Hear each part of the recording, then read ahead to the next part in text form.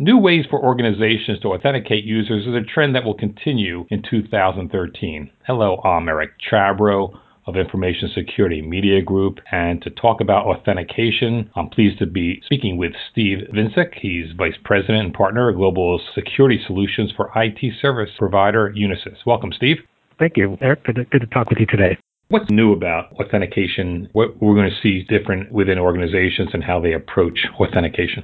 Well, we see two major trends really on the authentication front, and it's really tied to the adoption of technology today. And it rests around mobility is a key aspect of it, and then biometric technology as well. So I'll touch on mobility first. And as we're seeing mobility adoption increasing in every facet, right, in the consumer world as well as the corporate world and government environment, we're seeing a need to come up with better and stronger authentication capabilities that allow us to secure those devices.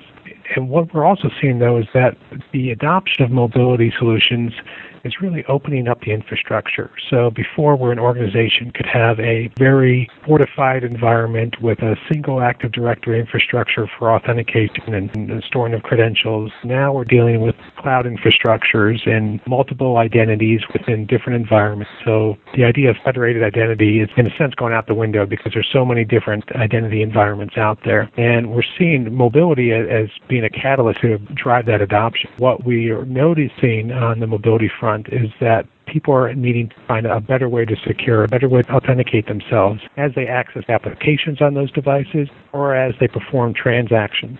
You say there's a need for stronger authentication for these mobile devices. Can you give us some examples of stronger authentication and how we'll see this being implemented? Sure. There are a few different things that we're doing for customers today, and we see the adoption kind of increasing. One is around multi-factor authentication, where you'll have a basic PIN still to get into your mobile device. Most people use a 4-digit PIN or something, and that's a good basic security mechanism. But what we're finding is when you want to connect those devices to corporate networks or you want to conduct transactions, that we're seeing those companies want to have a second form of authentication, which comes in a couple different flavors. One could be a one-time password, kind of software-based token or hardware token that you have, was something a little bit more traditional, I guess. That gives you that one-time password functionality. Another option is where you do a one-time password, but it's actually sent to the mobile device. So it's a SMS message that gets sent to that specific phone number and allows you to use that as another one-time password, whether it's a challenge response type of mechanism where I might have to answer a personal question that only I would know, and then I get an immediate one-time password sent to me on that phone, or it's just as I conduct that transaction, it authenticates the phone number and then sends back a password to me. When he says it sends a one-time password, this is a password to get into the device itself or into applications on the device? Get into applications on the device or to within a device and the applications that might be on that device. So let's take the example of a banking application. So I've logged into my device. Now I want to launch my banking application to transfer funds.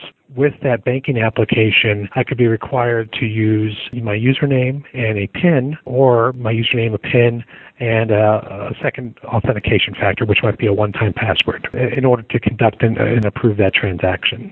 And that's what's being sent by a text message. Right, exactly. The third area, and what we're seeing an increased adoption around, is the use of biometrics, especially with mobile devices, and using biometrics as a form of authentication. The reason for that adoption is twofold. One, the major providers out there, like Google, for example, they're building face recognition into the operating system. So it's a core capability that's in that phone, and that the applications on that phone can take advantage of, or that the phone itself, the operating system itself, can use as a way to authenticate that user through the cameras that are obviously in all mobile devices today, the ability to use that as an authentication mechanism. And so that's one aspect of it. And then the other is just the devices themselves. And because they have the cameras in them, and because the voice quality, the microphone and the technology behind that has matured to a point where the voice quality is sufficient enough for voice biometrics, where it might ask me for a specific phrase, for example, that I had to repeat back, and it matches up my voice print in the background. Or it can ask for a random phrase that's used for more of a liveness detection, so you can't record someone's voice and then play it back. But two ways that I don't need another device in order to conduct this strong authentication. I can use my phone for the biometric aspect to authenticate me by face, and then I can conduct my transaction online all within that same device.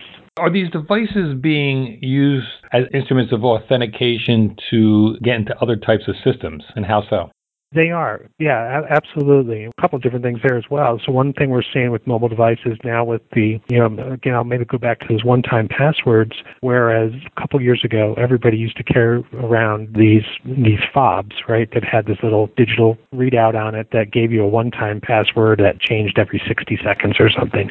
And you could enter that into, VPN into your enterprise. Today, now with mobile devices, they have a software-based application. So a soft token is what they call it. That can be placed onto the phone that does that one-time password generation for you. So you can use the phone, which it's tied to, that software fob is tied to that phone. So there's a kind of a back-end validation that occurs that says, okay, I'm providing this phone number and this unique phone ID with this software token, and I'm associating it to that end user. And so now when I authenticate, it gives me a stronger level of assurance that that person is who they say they are. And then the other areas around payments and using near-field communications, and where we've seen a lot of near-field communication use in Europe and other parts of the world and Asia-Pacific region, we're going to see increased adoption of NFC or near-field communications in the U.S. in the coming year. Why don't you define near-field communications? It's a chip that is in the phone that emits an RF frequency ID, basically, that allows me to communicate with a reader that might be a few inches away. And so I can select to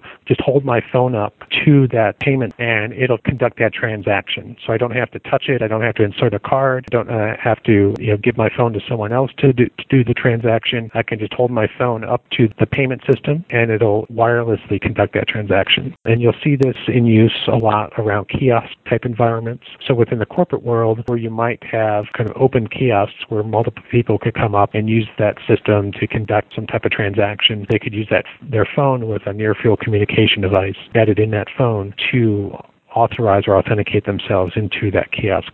Let's step back and take a look at the role of a CISO or other people responsible for organizations' information security. What do they need to know to start implementing these kinds of authentication? What kind of staffing do they need? Yeah, that's the big question at the end of the day. Typically, you'll see security as almost a cost center or risk mitigation strategy. And what we're seeing is security is an enabler to conduct business, to being more productive. And by doing that through the use of having mobile devices and platforms that the user can more easily conduct transactions, but in a secure manner. We're tying different types of ROI analysis to this, and that's done through an assessment of your business processes and looking at kind of business today. How do I conduct these transactions today? For example, my time card processes. Do I have to have a user log into a web-based application and authenticate with username and password and then enter in their time? Whereas maybe going to a mobile platform with a mobile application that does this, it's already kind of pre-authenticate because it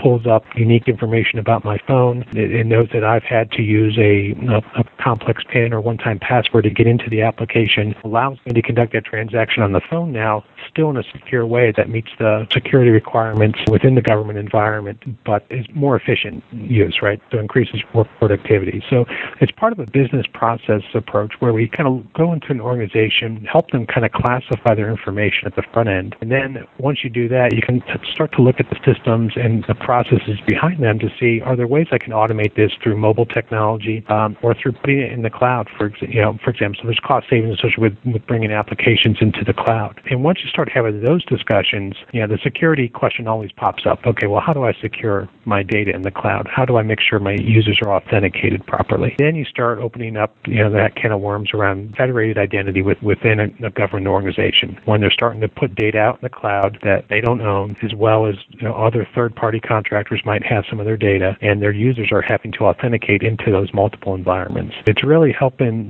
the CISO kind of work through the business process that they have to manage the use of these mobile devices in their infrastructure and know that their end users are going to find a way to access that information, and being able to put the right authentication protocols and right processes in place that'll help maintain that those user enhancements or user productivity gains with the mobile device while still maintaining that same level of security that I know my user's been authenticated properly. Thanks, Steve. Great. Thank you, Eric. I've been speaking with Steve Vincic, Vice President and Partner, Global Security Solutions for IT Services Provider Unisys. For Information Security Media Group, I'm Eric Chabrow. Thanks for listening.